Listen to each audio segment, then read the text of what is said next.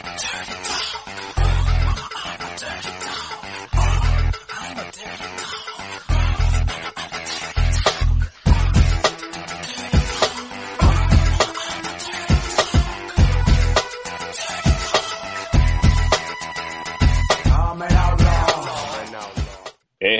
welcome to the 11th episode of the Yanks Go Marching podcast. From the suburban sprawl in New Jersey to Rocky Mountain High, Colorado. I am Patrick McDonald, and with me, as always, is my good friend Chris Kaminsky. Chris, how you doing? I'm doing pretty good. I just got off a plane, so a little bit of jet lag, but ready to rock and roll. It's a beautiful day here in Colorado, so let's do this. Beautiful, beautiful. And for those of you listening home, it is just 18 days until the U.S. faces Ghana in the 2014 World Cup. Pretty crazy. Yeah. Tonight's beer choices are pretty lame, actually. I'm just drinking water because I have to go for a run after this show. Chris is drinking Coca-Cola, and Jason is the only one rocking it with a Flying Dog Lucky SOB Irish Red Ale from Frederick, Maryland. As always, send in your own yellow and red cards, as we do at the end of every episode. Just tell us what you think me and Chris screwed up on, and we can always have a good time. So, lots of news, but we're going to start with the most recent. The U.S. opened its World Cup warm-up campaign against Azerbaijan out in Candlestick Park. They came away with a kind of nerve-wracking 2-0 win. With goals by Mix Discrude in the 75th minute and Aaron Johansson in the 81st. Basically, everyone went into this game expecting the U.S. to mop the floor with Azerbaijan, which had a very rather unspectacular squad. But as always, with the U.S., when it comes to a team that'll pack it in 11 men behind the ball, it just didn't exactly work out the way that everyone predicted. Chris, what, if anything, can be taken away from this match? Well, I don't know. There was actually a lot that stood out to me, and maybe not all of it's useful. But the first thing is, hey, good, we're good on set pieces, right? Yeah. At least down the stretch there a little bit. That's very good to me. Is that we're putting an emphasis on set pieces, and I know Azerbaijan's not the greatest defense in the world, but hey, I'm really glad that we could score off a couple of those. Even if we couldn't score off really the run of play, we couldn't solve their back line really, or their back line of 10 players. I thought that was pretty good. Our possession was good. We keep talking about how we're supposed to be a possession team. I thought that was really interesting. Discarude's goal was good. It was opportunistic. He pounced on it. He didn't hesitate. Johansson, I'm a little confused why he was that wide open. I mean, there was nobody in the box. But he connected and scored. So he's kind of continuing his scoring way. So there's a lot that I took away from it. What I really want to know from you, though, Patty, is what did you think of the defense? I think I'm surprised not to try to get forward, but what did you think of the way that Klinsmann deployed the defense, and what did they look like to you? I mean, it's hard to really get a gauge from them because they didn't really face much. The only opportunities really created for Azerbaijan were when mistakes were made. Our winger situation is I don't love Fabian Johnson on the right. I thought he was a little sloppy with his passing going forward. But, when he did succeed going forward, he showed that skill he had. I think I'd rather see him in the midfield, though. Timmy Chandler was all right. I thought he had a good game on the left. Again, I think he's a more natural right back, and Fabian Johnson being a more natural left-sided player, it would seem to make sense for them to switch off. But no real tests for these guys. I think Cameron Beasler is the way to go in that center-back pairing, but really, I think we're not going to get until Turkey where we're going to get a real gauge of how well these guys can do back there. Yeah, no, Chandler came on in the 46th for Beasley. Mm-hmm. Do you think that's likely the way that they're going to deploy Johnson, Cameron, Beasler, and Beasley across the back? I think, yeah. I mean, Beasley didn't do anything yesterday to warrant any reason why he shouldn't be the starting left back. So if Klinsmann is possibly thinking he might switch it up a little. I think he's going to have to see it in the next couple of games against the tougher opponents.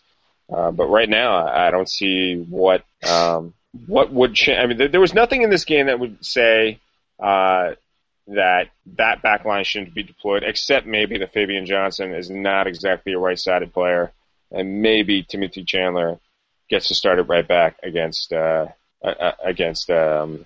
here against Ghana? What's Turkey? that? Turkey. There you go, against Turkey.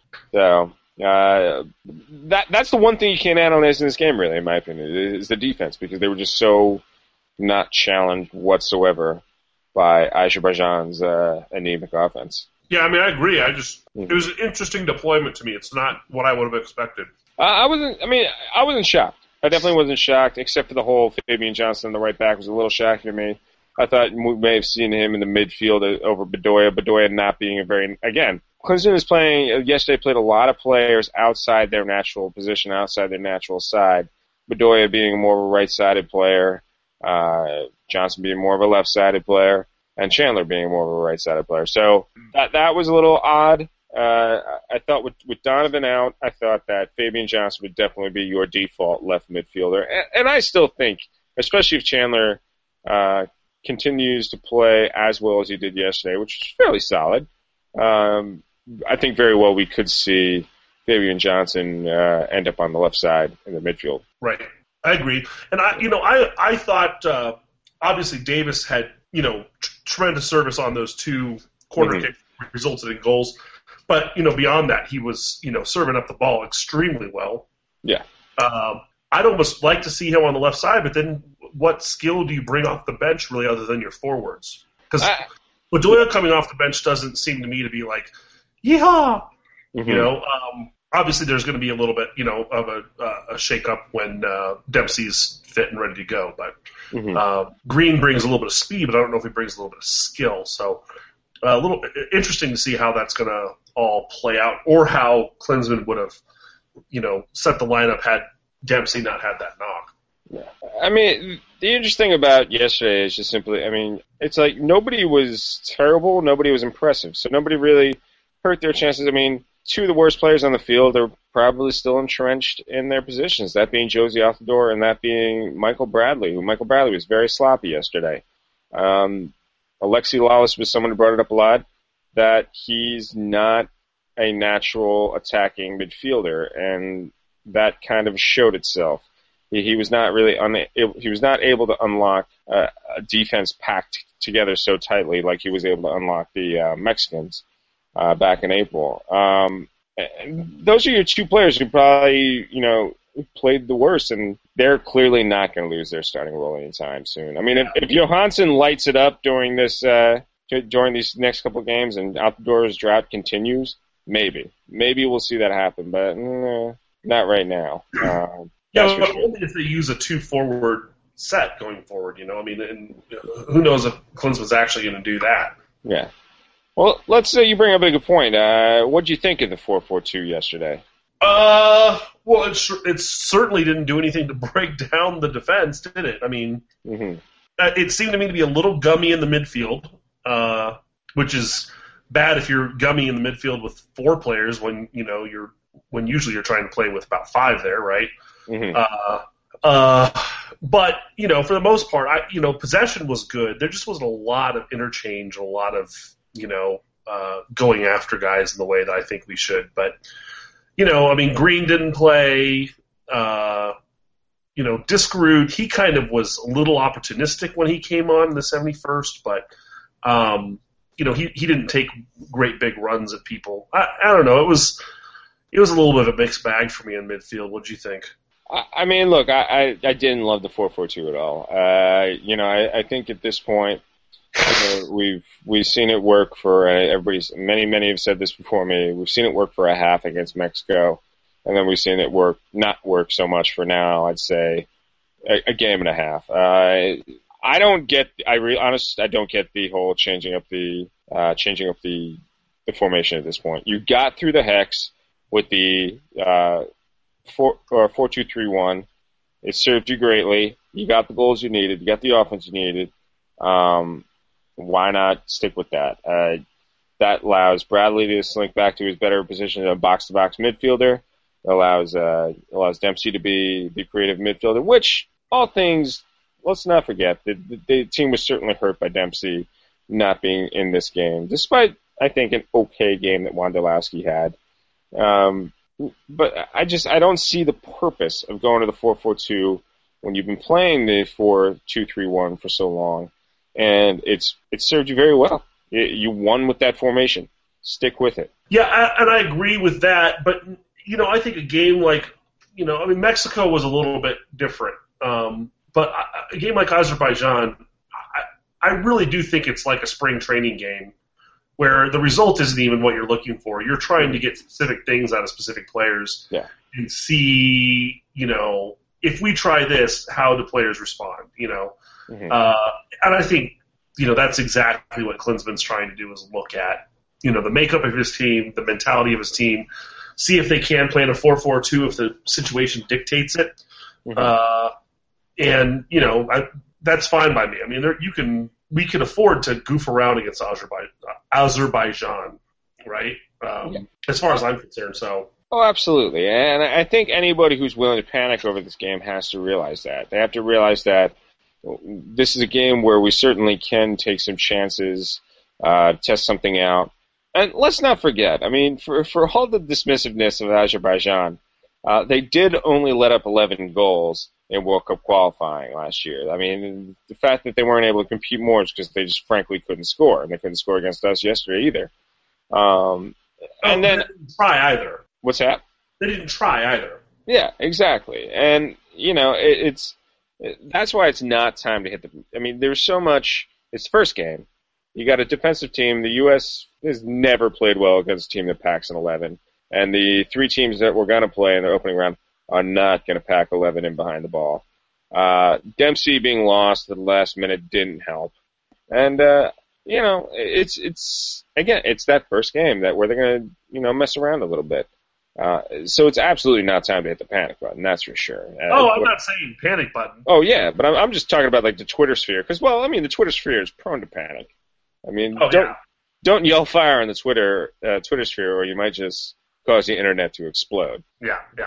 So. Well, and that's why I say I really like the fact that we scored off set pieces, because I think when it comes down to it, if we have trouble scoring through the regular run of play, that's a very American thing, right? To score off set pieces. So it's nice to have that in our back pocket and to have confidence that we can execute. That because confidence is half the equation or more. So. Oh yeah, and a tight game in at the World Cup, being able to bring off Brad Davis, he's not the fastest guy in the world, but he can deliver a tremendous dead ball, a kick. I said it after the Panama game where he inserted himself late last year, and created the scoring opportunities late in that match.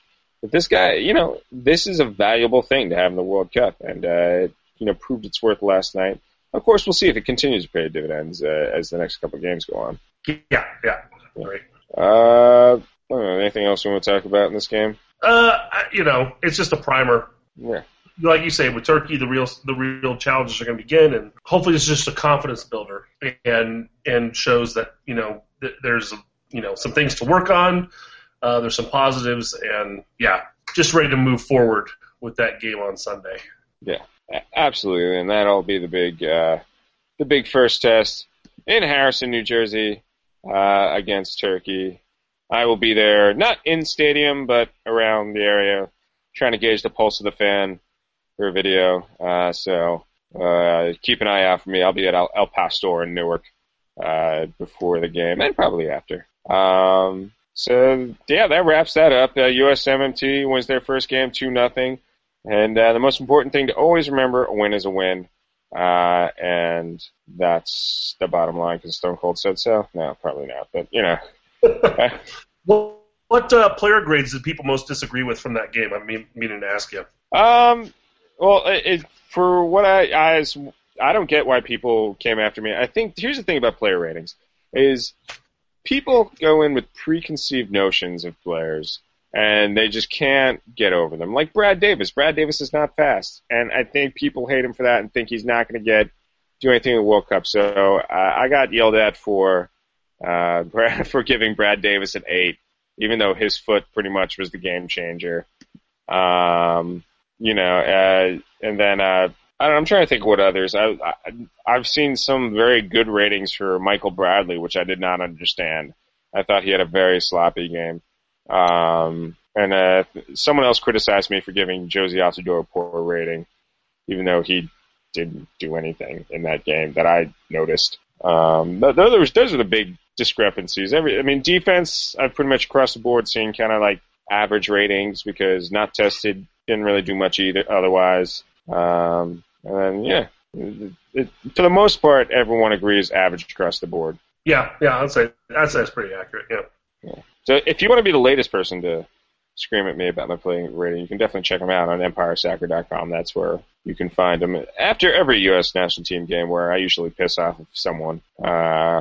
Even if I'm telling you, with playing ratings, even if it was a win, even if the United States wins a World Cup, and I just say give Josie Altidore a 5 in that game, somebody would look at that and be like, how could you give him a 5?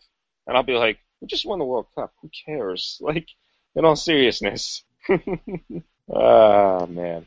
All right, so before Azerbaijan, obviously the 23-man roster was announced much sooner than everyone expected. Let's just go over it real quick. In case you've been under a rock for the last week and a half, let's go over it real quick. Goalkeeper, Brad Guzan, Tim Howard, Nick Raimondo. Defense, DeMarcus Beasley, Matt Beasler, John Brooks, Jeff Cameron, Timmy Chandler, Omar Gonzalez, Fabian Johnson, and DeAndre Yedlin. Midfield, you had Kyle Beckerman, Alejandro Bedoya, Michael Bradley, Brad Davis, Mix Discrude, Julian Green, Jermaine Jones, Graham Zusi. Forward, Josie Altidore, Clint Dempsey, Aaron Hansen, and Chris Wondolowski. Hey, Chris, were there any omissions that may have struck you as shocking? Any omissions? Oh, man. I can't think of any big ones. Can you? No, I don't know. I can't think of any big names that may have been left off the roster that that would be really, really shocking. Yeah, well, obviously the big news was the exclusion of Donovan, and some people think that signals that Klinsmann is out of touch, and that until we have to do these kind of things to motivate people, that we're never going to be big on the soccer scene. And some people feel like, hey, because we're excluding a guy that we all thought we'd be counting on up to this point, because let's face it, the reports out of that camp were that, he kind of felt like he was, one, not able to, keep up with the rigors of the camp, but also that his spot would be guaranteed anyway, that he could just Landon Donovan his way through everything on, his name alone.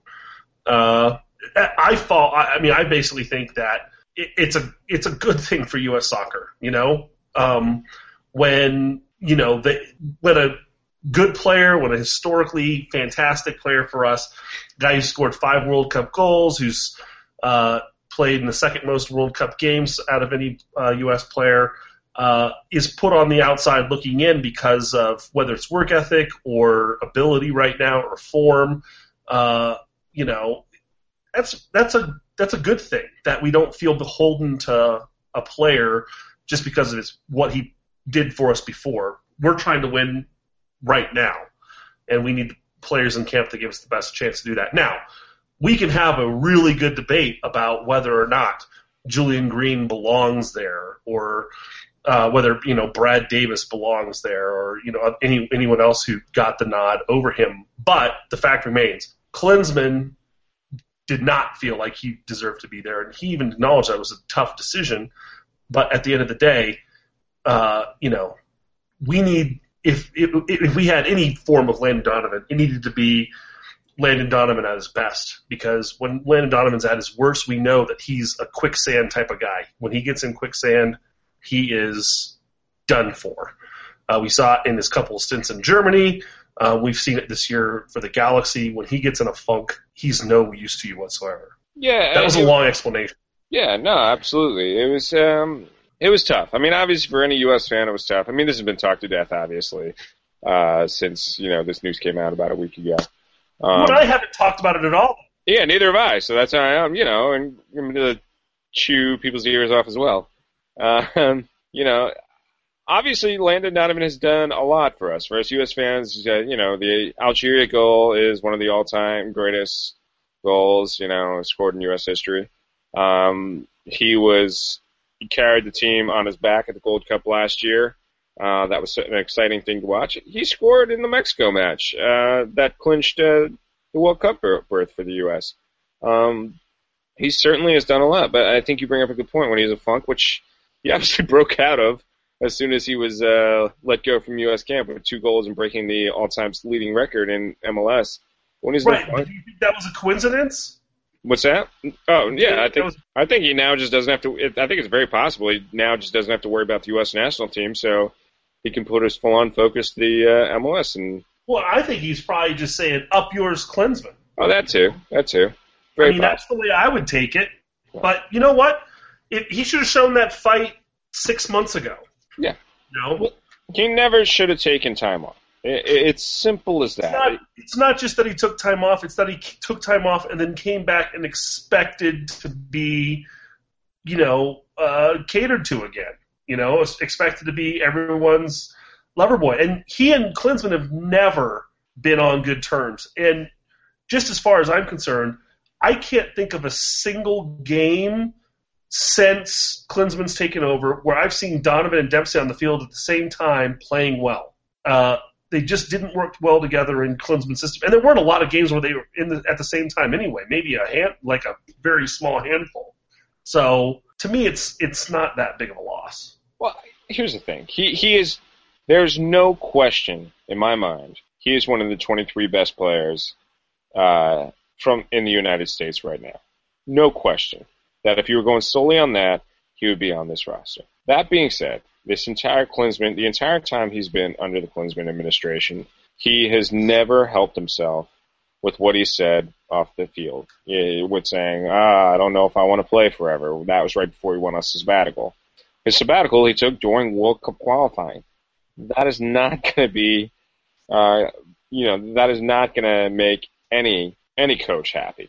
And then just a couple weeks ago on the Inside the U.S. March to Brazil, when he announced, I can't train every day. I just can't. You don't say that. You just don't say these things.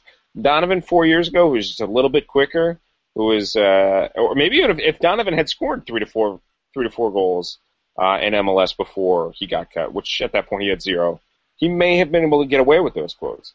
But he's a little bit slower. He's not. I mean, this idea that he's now plodding along is nonsense. But he's a little bit slower.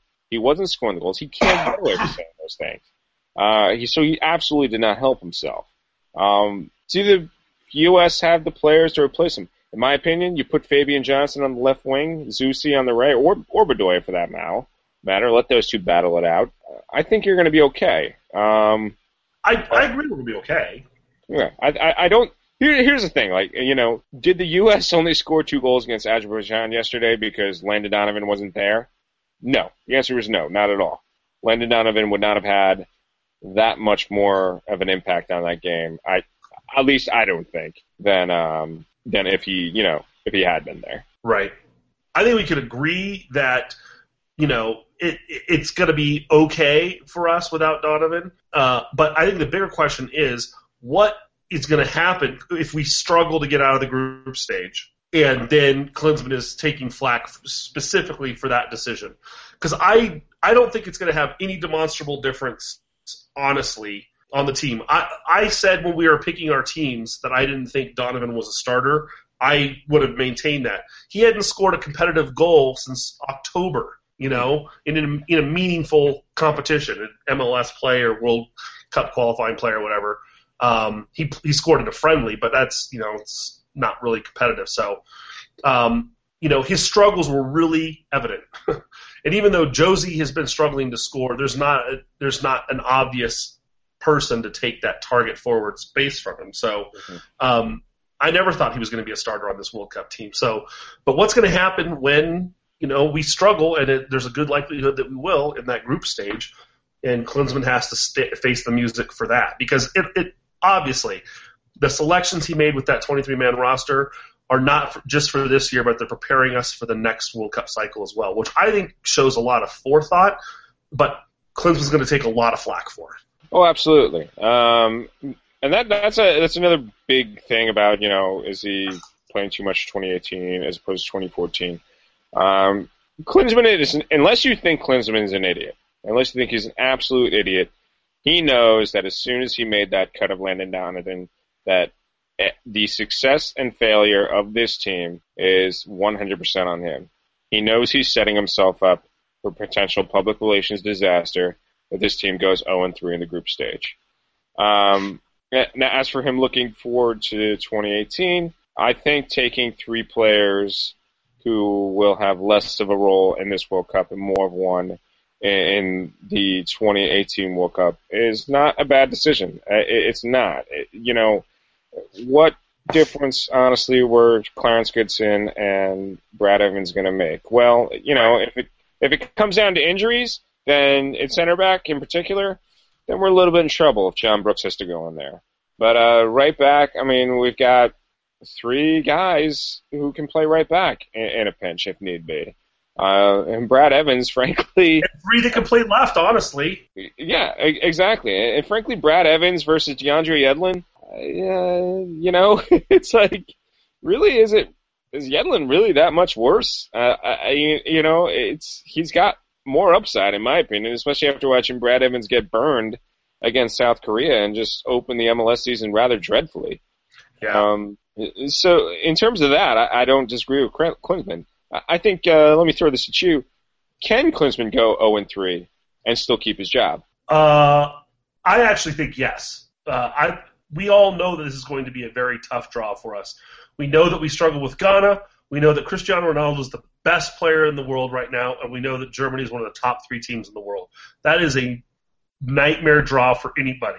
Now, if we just do absolutely nothing, we can't score, we can't defend, we can't do anything, that might change something. However, his job is safe because what Klinsmann was hired to do was to build the U.S. soccer infrastructure and point us toward the future, not just to get us through one World Cup cycle where, let's be honest, we know we're not going to win the World Cup this year. We're building toward 2022. That's the idea. When Klinsmann took the job, he said the idea for the U.S. men's team should be to be building toward 2022 right now because there's not the talent right now. There's not the infrastructure. There's not the development. So if that's his mantra continuously, and I think it has been, then he's going to be awarded the opportunity to follow through on that, regardless of what he did with Donovan. Maybe we don't have the talent to win the World Cup, but we absolutely have the talent to compete in the World Cup. That's a thing right now. You are smoking crack. Is the 2014 team better or the 2010 team better? Well, that's a really dangerous question because the 2010 team had better top-line talent, right? Donovan and Dempsey were in their primes. Howard was coming into his prime. I'd say Bradley was starting to find himself a little bit, but there was holes in that team. I would say there's not as many glaring holes in this team, but if you think having Jozy Altidore, the current form he's in up front, if you think the current midfield that we have is top-line talent better than we had 4 years ago, you are nuts. I don't know. Come on. It's right. Jozy Altidore is still better than he was 4 years ago, as bad as he was at Sunderland. Michael Bradley is head above shoulders better than he was 4 years ago. He is better than any player that was on that team 4 years ago. Michael Bradley is, right now, if Michael Bradley can keep this up for a couple of years, he will be the best player of all time in U.S. men's national team history. No, he won't be considered that because he's not in a position that scores goals. Okay, he could very well be, but he's not in a position that scores goals, so no one's ever going to take notice of it. Well, that's the fault of whatever. But whatever. Okay. Are you chewing gum? Maybe. Jeff Cameron, better than Jay DeMerit in the back right there. Anybody better than Jonathan Bornstein at the left back. And again, anybody in the central midfield better than Ricardo Clark. Robbie Finley started at the 2010 World Cup. We had 3 players that had no business being on a World Cup roster at all starting 4 years ago. 2014 is a much better team. The Right. only Well, remember team. too, though. I mean, I'll say this: Buttle should have been starting, but for a number of reasons, he wasn't the starter. Yes. I mean, so we could say Finley was not the second best forward in the player pool, 4 years ago, but because of circumstances, he ended up getting the start. I absolutely believe. I believe if the U.S. could. I'm not saying they would on any day, but I'm saying I think the U.S. could compete and beat almost every team in the World Cup. Brazil is the only one. Are nuts. 10 times. I'm not saying they win every time, but if they played every team 10 times, obviously there's some wacky scenario I'm talking about right here. But if they played every team 10 times, they would win at least once. Brazil being the only one on Brazilian soil, I see the U.S. having absolutely no chance beating. But every other team, every one of those 30 other teams besides Brazil, I think the U.S. could win a game against down there in South America. You're pretty much crazy. Will they? But, I think best case. We're talking best case scenario. Well, best case scenario, they get 9 points. That's not going to happen. But realistic best case scenario, yeah, they'll get 4. I mean, out of this group, I think Germany's a loss. I really do think Germany's a loss unless they. I mean, this. Well, but Germany's having a lot of injuries right now. I mean, I think that's what we can actually sneak away with if their injuries don't get better, if they aren't a healthy team out there, because they're going to be if they are unhealthy and they get out to a bad start, they're going to be in disarray. Now, they're my favorite team to win the tournament altogether outright. Yeah. I think they're going to clobber us. But I don't like the way they look with injuries right now. So I think that there's a possibility there. I don't think we're going to get clobbered. I don't. But I think Put that in writing. we're going to get clobbered by. Well, yeah, in one of our upcoming pods, we're going to talk about betting the World Cup. I think that'd be a safe bet, is that we lose by 2 goals or more in that game. No. Oh, come on. No way. No way we lose by 2 goals or more in that game. No Germany? way. To Deutschland? To Deutsche Fußballbund? 2 goals or less. I'll go with the 2 goals or less if you're going 2 goals or more. No, you have to go. One and a half. The over-under 1.5. Less than 2 goals. 1.5 is the spread. 1.5 is the spread. There you go. That way we're like in the middle there. So it's a 1.5 point spread? Well, let's see what your friend says when he comes on the show, what the spreads are. Portugal is the one I think they can be had. Look, Cristiano Ronaldo, please, don't mince words when I say this. Cristiano Ronaldo is the best player in the world right now, but his goal-scoring rate drops off significantly compared to Madrid when he's with Portugal, because the team around him is not full of superstars like it is at Madrid. I mean, if he gets in the ball in a dangerous position in international play, he's going to make you pay. There's no doubt about it. But the fact of the matter, he's not getting those opportunities as often. You look at the teams he's scored against, not too many of them are super impressive, except obviously in the qualifier, the last qualifier against Sweden, he put the team on his shoulders and he drove them to the World Cup. But if you look at many other opponents that Cristiano Ronaldo is notched against, the names don't jump out at you. They don't. Portugal can be had, and that's all I'm arguing, is that they can be had. Even though they have the best player in the world, the rest of the team is enough that they can be had. Yeah, okay, I think that's a possibility, but I definitely feel like there's a lot of pressure on Portugal to do well, and this sounds ridiculous, but it's a Portuguese-speaking country that they're playing in, right? And there's going to be some hostility toward them, just like there's always a little bit of hostility between us and England.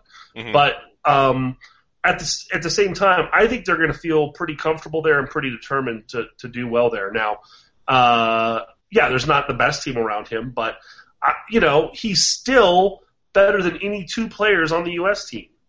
I'm not arguing with that, but I think that kind of goes back to our conversation of who's better, 2010 versus 2014, is that I think as a whole, and I'm not saying, don't mince words that I'm saying the United States men's national team is better than the Portuguese national team, but the Portuguese, they're ranked 4 in the world right now? That's definitely inflated. That is absolutely inflated. Well, European teams are typically inflated in those standings anyhow. Yeah. So, well, that was a fun argument. That was a fun debate. We should probably talk a little bit about Turkey. We didn't really go into it too much. We kind of just mentioned it. So yes, this Sunday, 2 p.m. in Harrison, New Jersey at Red Bull Arena, the crown jewel of Major League Soccer stadiums. The U.S. national teams faces off against Turkey. Same squad they warmed up against was their final warm-up game in 2010. Back then they won 2-1 with goals by Josie Altidore and Clint Dempsey. Turkey is currently ranked 39th, 23rd in UEFA. They actually finished in 4th place in their qualifying group in UEFA qualification behind the 2 that went on was the Netherlands and Romania. They went 5 wins, 1 draw, 4 losses in qualification. They were a decent test 4 years ago. They'll probably be a decent test again. Chris, have any thoughts what we might see this weekend against Turkey? Whenever you say Turkey, I just think about Thanksgiving, and yeah, I mean, they're a fine team. I hope to goodness we will play them, well. I would expect to see a different lineup and possibly different formation. I think that Clinton is going to continue to kind of tinker with what he has and throw different things out there while he still has the opportunity to do so and see how players respond to different situations. But I would expect a close win again. Hopefully Dempsey's well enough to play at least 45 in that game, and we can see a little bit how he fits in with those teammates out there getting ready for the World Cup. But I mean, I wouldn't expect us to blow their doors off. Let's be honest. Yeah, I agree. I think we'll see a return to the 4-2-3-1 in my opinion. Because I think it's possible the 4-4-2 is simply reserved for easier competition, which obviously we're not going to see in World Cup competition, but I think he'll go back to the tried and true. As for lineups, players being switching out, I think Dempsey will be fine. Everything I'm reading is that he was pulled out of only precaution more than anything else, and that he really only needs a couple days off. So I think we'll see him, and I think 45 is a safe bet. In terms of changes, maybe Klinsmann takes a chance on Davis, considering how well he played. It's kind of a coin toss as to who you think played better on the between Bedoya and Zusi the other night. And defense, I think at least the center back pairing is going to stay the same. But in terms of your wingers, your fullbacks, I'm not sure. I would try out Chandler on the right. Maybe leave Beasley back there. Maybe try Fabian Johnson back there. But I don't see an overhaul. I think if he overhauls everything, that's just not the way you want to go. You can't have too much fluctuation at this point. There's only so few games you have left to get everything, in sync before the games really start to matter. Yeah, I agree. So I'm with you. I think a close win. Results not important. Results not important. Nothing, but we get some good work out of guys. I'm more or less happy. Yeah. If it's one of those things where we, with what looks like the starting lineup looks in sync and has the lead going into the half, and then some subs blow it, I'll be okay with that. So, yeah, I agree. Yeah. That being said, I'm predicting 2-1. Same results as 4 years ago. Yeah. So this slipped under the radar, I think, a little today, but the CONCACAF Champions League draw was held today, and the MLS teams know who they're going to play. In Group 2, Sporting KC is going to play Deportivo Saprissa of Costa Rica and Real Esteli FC from Nicaragua. Group 3, the New York Red Bulls will face either Toronto or Montreal. That winner will be determined on June 4th in the Canadian Championship. and Club Deportivo FAS from Honduras. Group 4 will be DC United versus Toro FC from Panama and Waterhouse FC from Jamaica. And Group 5, the Portland Timbers have CD Olimpa from Honduras and Alpha United FC from Guyana. Chris, what do you think? Happy to not see them face off against any Mexican squads? What do you have any strong thoughts towards the CONCACAF Champions League? I do have some strong thoughts about the league, and it's that the MLS sucks, and of course I'd love for us to do well, but we never seem to do well, and I don't hold out a lot of hope. Who in there, is going to do well? I can't pick out a team that I can say is going to play well enough for us to hang our hopes on them. Do you see one? Based on current MLS form, no. They all are pretty awful right now. Sporting KC and New York Red Bulls obviously just last night had a real stinker, a 1-1 draw. But both obviously missing players for the World Cup. The Timbers are not living up to the hype they built up last year. That's 3 of the top teams from last year are playing rather awfully this year. And DC United, they. Well, yeah, so. United and Sporting KC positions, but I wouldn't say they're playing particularly well. Mm-hmm. So I don't know. Come August when this starts, we might have a different story. At face value, 4 MLS teams should absolutely advance, especially out of Group 3. If neither the Canadian team nor the Red Bulls can advance out of Group 3, that's just embarrassing, right there. There absolutely should be an MLS team advancing there. And Portland, if they can play up to the way they played last year, they should absolutely march all over a team from Honduras and a team from Guyana. Same with DC. They got that Jamaica throwaway game. At face value, they should. Should. You should. It's all about should. That's what we even when we came back this previous season, we all said at least one MLS team should advance to the semifinals, and it didn't happen. That's just the name of the game. But I do think the league is getting to a point where it should be cleaning, especially without Mexican competition. They should be cleaning up in their groups, but that obviously remains to be seen. That's really all I can say about that. But at least one of these teams that's expected to go through is going to stumble. It just seems to be the script every year. Yeah, I agree. To me, it doesn't even hold my attention too much because we always do well early and always crap out against the Mexican team. So it's a book I've read before. Yeah, exactly. Who knows when the story will change, but one can always hope. That pretty much wraps it up for tonight's episode of the Yanks Go Marching podcast. Got any? Oh, here we go. It is time for Yellow and Red Cards with Chase and Iapico. All right, so I got 4 cards for you guys today. Pat, you get a yellow for not knowing that the next game was against Turkey early on in the show. Because, come on, how do you not know that? I knew it was Turkey, I just blanked. You also get a yellow for claiming you didn't talk about the U.S. roster, although you clearly talked about it with me on the Red Bull Rant 100th episode. I probably did. You forgot last week. I was very distracted that night. Chris, you get a yellow because of your negative outlook on the U.S. chances at Brazil. Granted, they may not do well, but it doesn't mean that you can't be positive now. And okay, so we're going to do a World Cup wrap up at the end of this tournament. I want that yellow card back if we don't do well, and you can turn it into a red too. Sounds like a Pyrrhic victory. I'm not saying that you're necessarily wrong. I'm saying that you should have positive attitude. That's what I'm saying. Yeah, like Klinsmann. Of course, I filled out my bracket this week, and I have us advancing in my bracket. But that's sentiment. It's not reason. Positive vibes, man. What has Klinsmann taught us? If betting were legal in a purely hypothetical world, I would not bet on the United States national team to advance out of our group. Let's put it that way.